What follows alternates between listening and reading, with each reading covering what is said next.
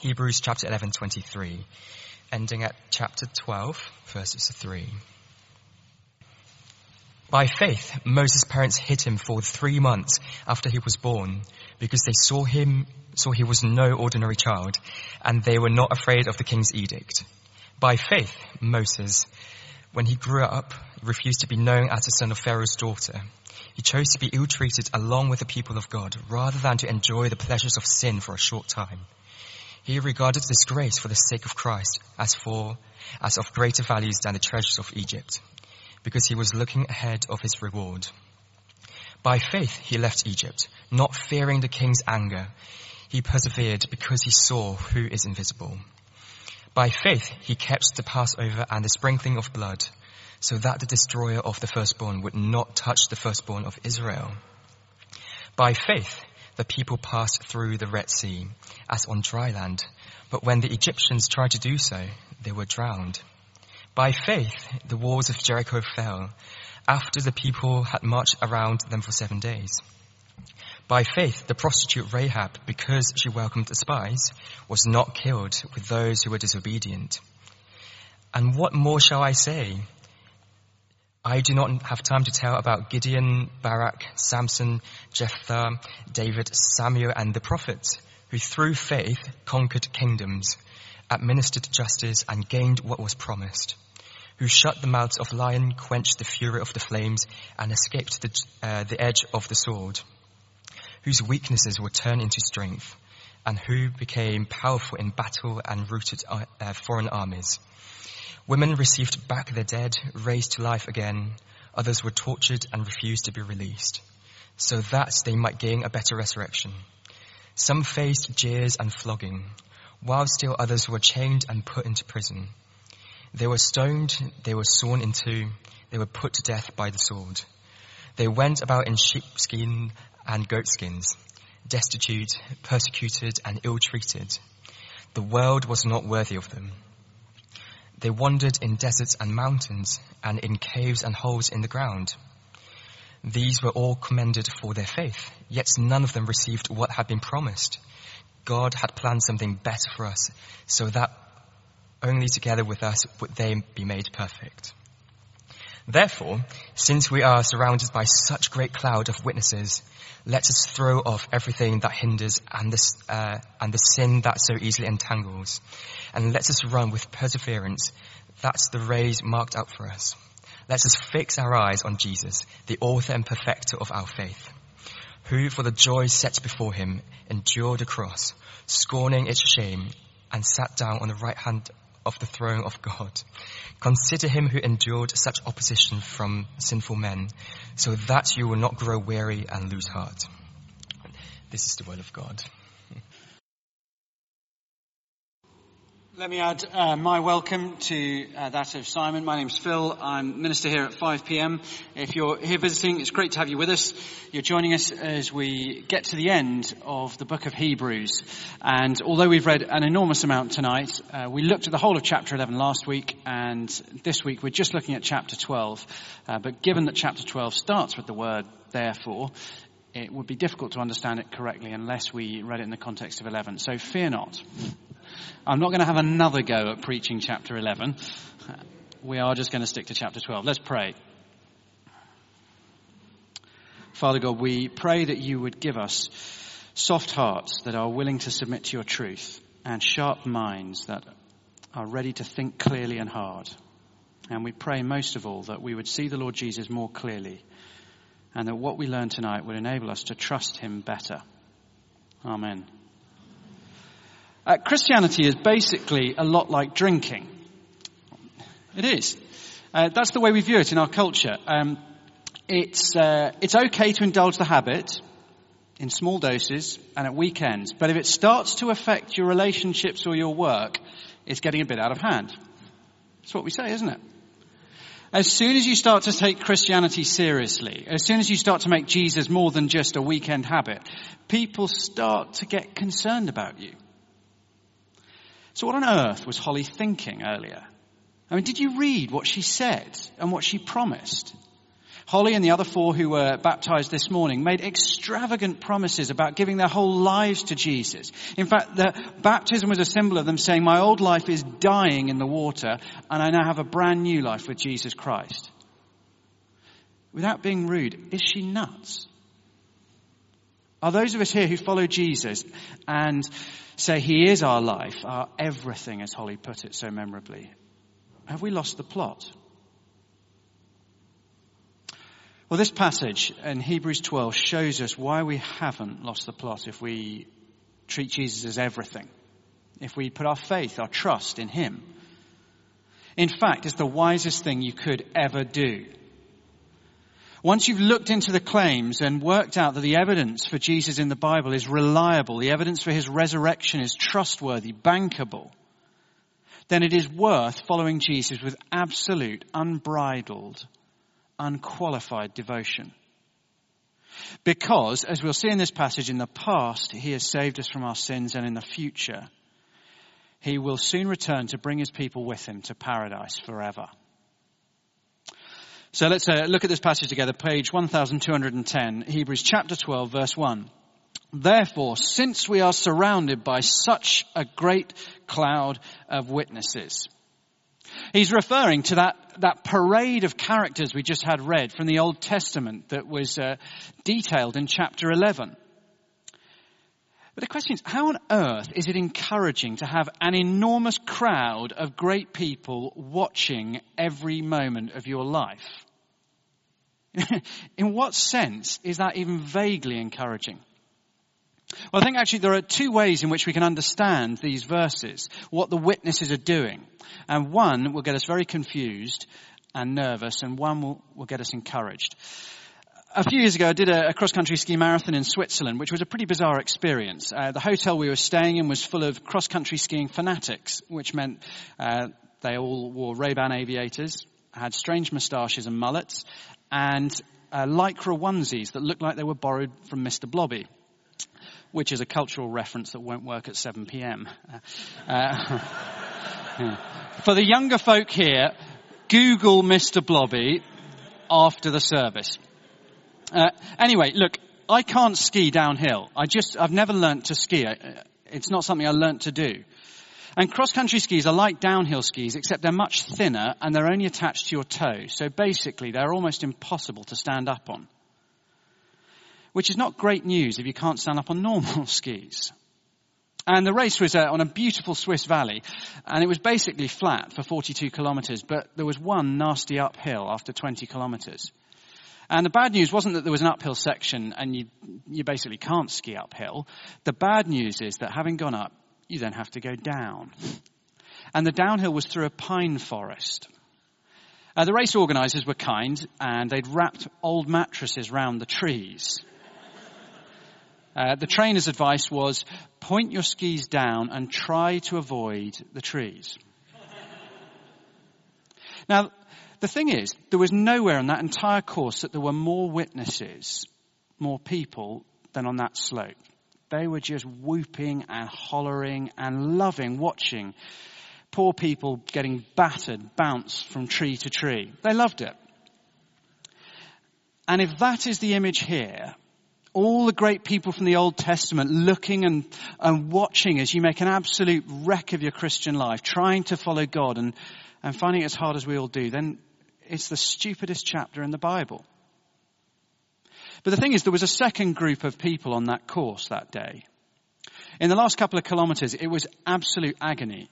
Your legs were cramping. I'd never been more than a kilometre on cross-country skis before. And we were in terrible, terrible shape. And you're wondering if you can actually make it. You're genuinely thinking, if I can give up now, I will. And then as you hit the last couple of kilometres, there's this other crowd. And they're not spectators, they're competitors who've finished the race and come back along to say, come on, you can do it. And you see these guys, and they've already been there. They've crossed the line. They've completed the race. Some of them were novices like me. And when you see that there are people like that who can do it, suddenly you believe that for all the cramp and the pain, you actually can make it. And that is what's going on here. These aren't witnesses watching your life. These are witnesses that are testifying to you. It is possible to make it. You can do it. They made it, and so can you. See, that's the point of chapter 11. It's not that the Old Testament heroes are watching you for your mistakes. They're witnessing to you. There's Abraham. I mean, goodness. The guy pretty much let 2 other men marry his wife because he was so incapable of trusting that God would do what God had said. David commits murder and adultery. Gideon is such a complete coward that an angel of the Lord appears in blazing glory and basically burns up the dinner he creates him with a flash of fire from his staff. And then every time God asks Gideon to do something, he says, well, how can I be sure you're really with me? I need some more miraculous proof, please, God. If Gideon can make it, we can make it. That's what chapter 11 is here to teach us. They are ordinary, fallible people in the Old Testament, and yet, they're on the other side of the finishing line. They're cheering us on. They're telling us, you can make it. See, the Old Testament is not meant to be a whole list of perfect people, examples, paragons of faith for us to live up to and feel bad when we're not as good as them. The Old Testament is basically got 3 purposes. Firstly, to point us to Jesus Christ. That's its primary goal. Secondly, to teach us through example after example that God is faithful. And third, to encourage us that this God is able to take fallible, weak, changeable, worldly people like you and me, and to forgive us and transform us and bring us safely into his kingdom. And even more amazing, perhaps, to use us to serve him and his purposes in this world along the way. So I sometimes hear people say to me, look, I could never be a Christian. Usually what they mean is the standards of God, the moral standards I read about in the Bible are just too high. There's no way I can go through life keeping those standards, living like Jesus. But you see, Christianity is not an exam for you to pass. It is a promise of rescue for people who fail. It's not an exam for you to pass. It's a promise of rescue for those of us who fail. That is why, if you look in your service sheet, you will see, what did we do before the last song? We confessed our sins together. Because Christians fail. But God forgives. And so, in view of all the examples of chapter 11, we are to do 2 things. Firstly, we're to ditch the sin and run the race. Therefore, since we are surrounded by such a great cloud of witnesses, let us throw off everything that hinders and the sin that so easily entangles, and let us run with perseverance the race marked out for us. The Christian life is a running race. It is not a Usain Bolt 100-meter sprint. It is a Mo Farah marathon. It requires perseverance. And if you talk to somebody here who's been a Christian for decades rather than months or years, they will tell you it does not get any easier. It is still tough. Now, at different stages in our lives, different things are a struggle. You know, get to the age of 85 and the sexual temptation that, as rightly has been described as like being handcuffed to a lunatic, it goes. But other struggles are there. You talk to 85-year-olds and, well, there are different things. Stubbornness, intolerance, and an unwillingness to change get much, much deeper at that age. And if you've ever trained properly for a long-distance running race, you will know that running 13 or 26 miles, it never gets easy. It never becomes, it's just a marathon. It is always hard, but what happens is that as you train, you become fit. And that is what happens as a Christian. It will not get easy. Holly, I'm sorry. If people have told you it'll be easy, they're lying. I hope they haven't told you. I know they haven't told you that, and I know you know that. But you do get tougher. You do find that when you've persevered for a while, when you've been through trials, you're better able to face the next set of trials when they come. So keep going. Keep going. Now, one little thing that we often miss out from the end of this verse, before we look at the two commands in the middle, is the race. Do you see what it says there? Marked out for us. Now, he's not saying that God gives each of us a sort of roadmap for life. The Bible never tells us that happens. We live by faith that God is in control. And we follow him, we obey his word, and we trust that he's in control. We don't live by Holy Spirit sat-nav, being told, what decision to make every second of every step of the way. We live by faith. But what it means is that God marks out the course. We don't get to change it. I don't know if you read about the guy who seems to have cheated in the London Marathon this year. Nothing's been proven, so I better be careful what I say. Either Jason Scott Williams ran the second half of the course in 1 hour and 1 minute, significantly faster than Mo Farah, or he jumped the barrier at Tower Bridge and rejoined the race about 15 miles later. Yeah. When he was contacted by the papers, he told them to... Anyway, he's pretty angry about being found out. Because he knows that if he's found to have been cheating, his name will be scrubbed out of the record books. He will no longer be listed as a finisher. Right. It's fair. He didn't run the course. Of course he doesn't get to keep his medal and claim to be a finisher. And you and I do not get to change the course. We can't decide just to jump the barrier when, you know what, God's standards are just too difficult. I'm just going to ignore this one. Or it's just too costly obeying Jesus here. Or, you know what, I'll run the bits that make sense to me, but when it doesn't make sense to me, I don't see why I should obey God there. No. If I find it really hard to do what Jesus says and forgive and love people who've hurt and even hate me, I don't get to just opt out of that one. If I'm struggling to be sexually pure in the supercharged atmosphere of London, I can't just say, I think I'll just take a shortcut just for this bit of the course. If I just find it difficult to be sacrificially generous with my time and my money when life is so pressured, I can't just say, I'll cut the corner here.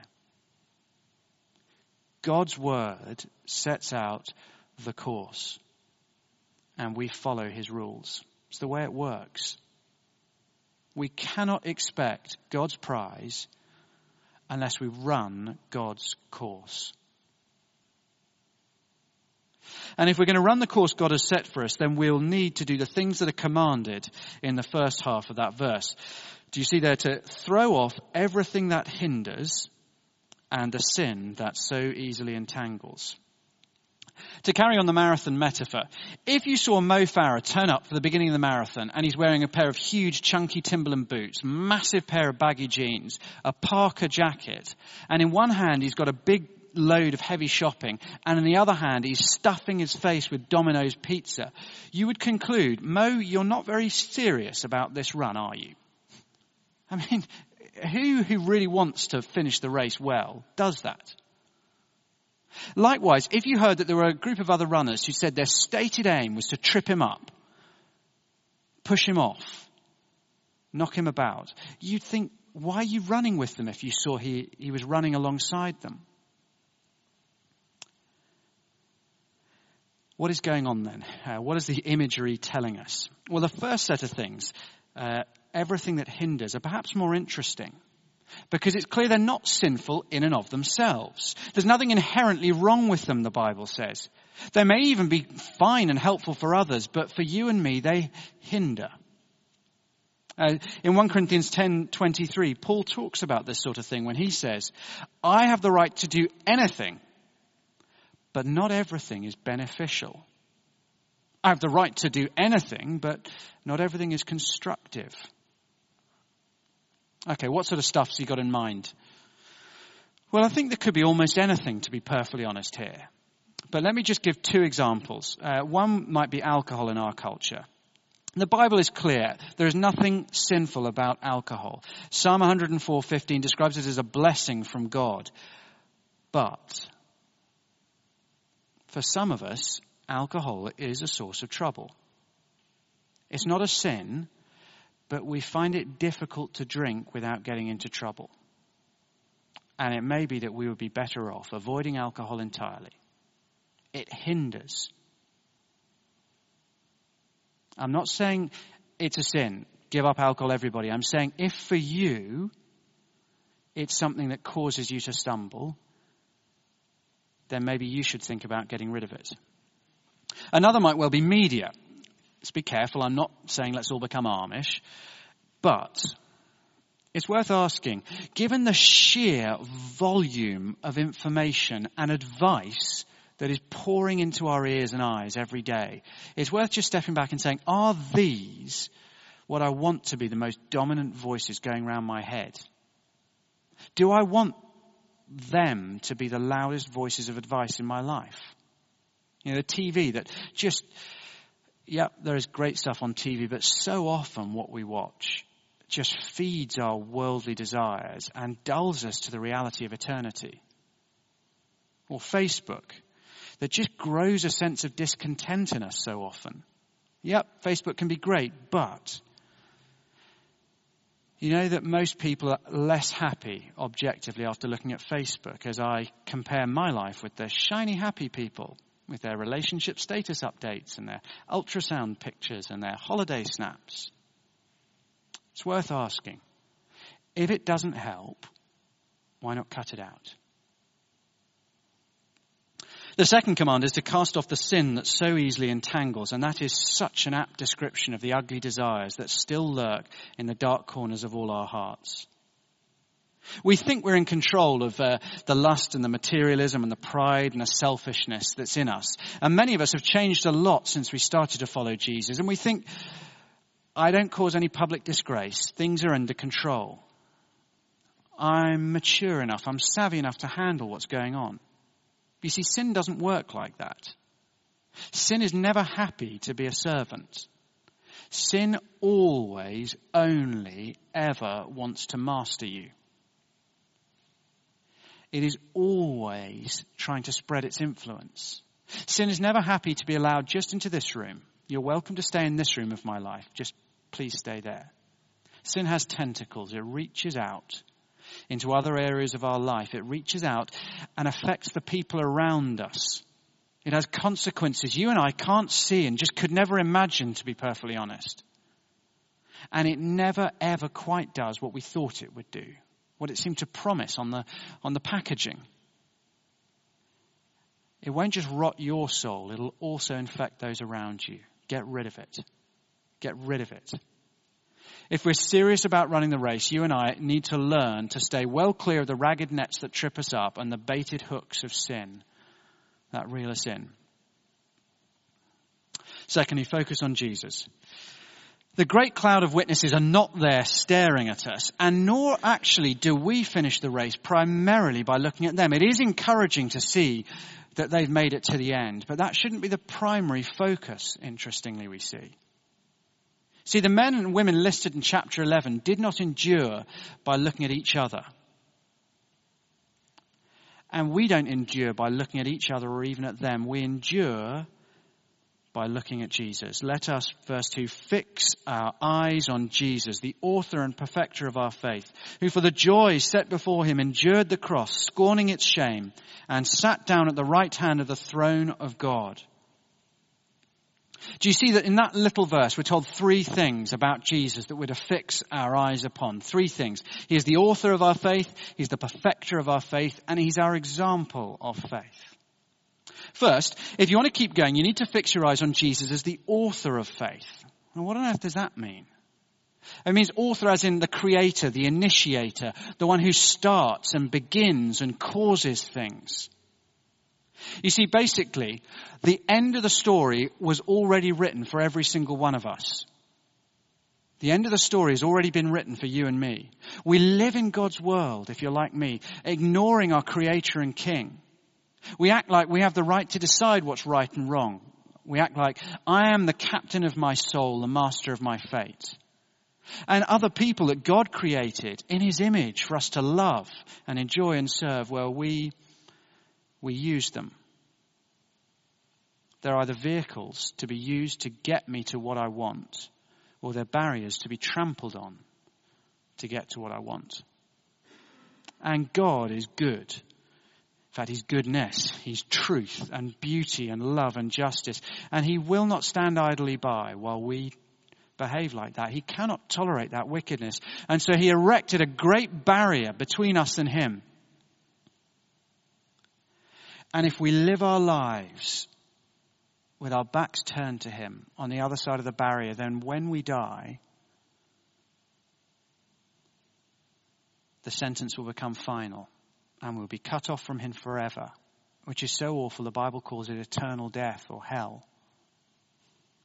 And that is our destiny. That is the final line in the book of every one of our lives. But Jesus, the author of our faith, wrote a new chapter. He ripped out the end chapter of our lives and he wrote an entirely new chapter.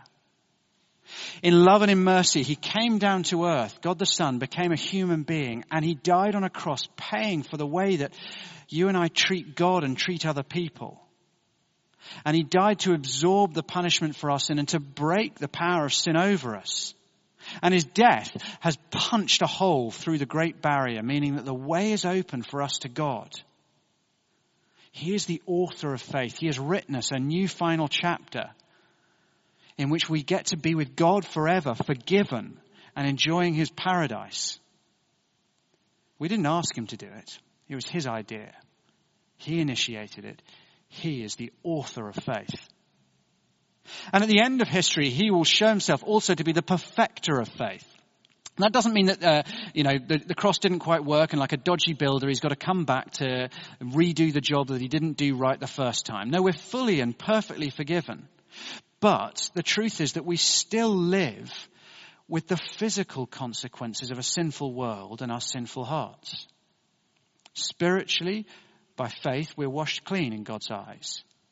But look out in the world, in a world where there's gang rape in India, where there's murder in Britain, where there's civil war starting in Ukraine. It's obvious that things haven't yet been made perfect. And look inside in our hearts. The selfishness and the filth that's still there, even for those of us who call ourselves Christians. But one day Jesus is going to come back and the world will be transformed and you and I will be transformed too. He is the perfecter of the faith he authored, which is to say, he paid for the tickets back then. The flight is booked. And one day soon he will come and he will usher us onto the plane and take us to paradise. Thirdly, Jesus is the example for our faith. Now, we don't copy him in everything. We don't die on a cross for the sins of the world. None of us could. And we don't receive the praise and worship of everybody. None of us should. He is different from us in some ways. But I sometimes wonder whether sometimes we emphasize the fact that Jesus is fully God so much that we forget he's also fully man. Not half and half, but fully man as well as fully God. That means this. It was a real man. Dare I even say an ordinary man who resisted temptation every single day of his life. It was a real man who watched as the crowds who worshipped him started to melt away, and eventually even his 12 closest friends turned their backs on him, deserted him, and denied him in public. It was a real man who knelt down to pray in the Garden of Gethsemane and realized that all of the disciples were asleep. And it was dark and it was quiet, and no one would know if he got up and walked away. It was a real man who endured that brutal beating, spitting in his face, the stripping of his clothes, the nailing onto the cross in agonizing pain and shame, and for hour upon hour hung there every moment resisting the overwhelming temptation to use his power as God to just annihilate everybody and end it. But somehow that man endured. Why? for the joy set before him. The joy of being your Saviour. That's why he did it. To bring pleasure to his Father and salvation to you and to me. So verse 3, consider him who endured such opposition from sinful men, so you will not grow weary and lose heart. When God calls us to endure and to keep going, to not turn away, to not give in to the sinful temptations that seem to offer so much more than obeying God offers. And when the road just seems far, far too hard for you and for me, we need to remember Jesus, the man, has already walked this road. And he walked a much harder road because he walked it alone, and you and I will never walk it alone. Because he is with us now by his Spirit every step of the way. He is strengthening, supporting, and encouraging us. So Holly is not an idiot. And neither is anybody who puts their trust, their whole trust, their total devotion, their unswerving, undying obedience on the Lord Jesus Christ. It is worth decisively saying, I will follow him as the direction of my life. I will trust him for my forgiveness. I will trust him for life in the face of death. And it is worth it too in the daily decisions of life as we weigh up, do I obey God or do I disobey God? Do I go the easy way or the right way? It is worth it because look at Jesus. Look at him on the cross, paying for your sins. You're free. Look at him enduring. It is possible. And look at him now, ready to return. It will be worth it. For he is already in heaven, delighting and glorying in the presence of God the Father. And one day we will be with him. Let's pray.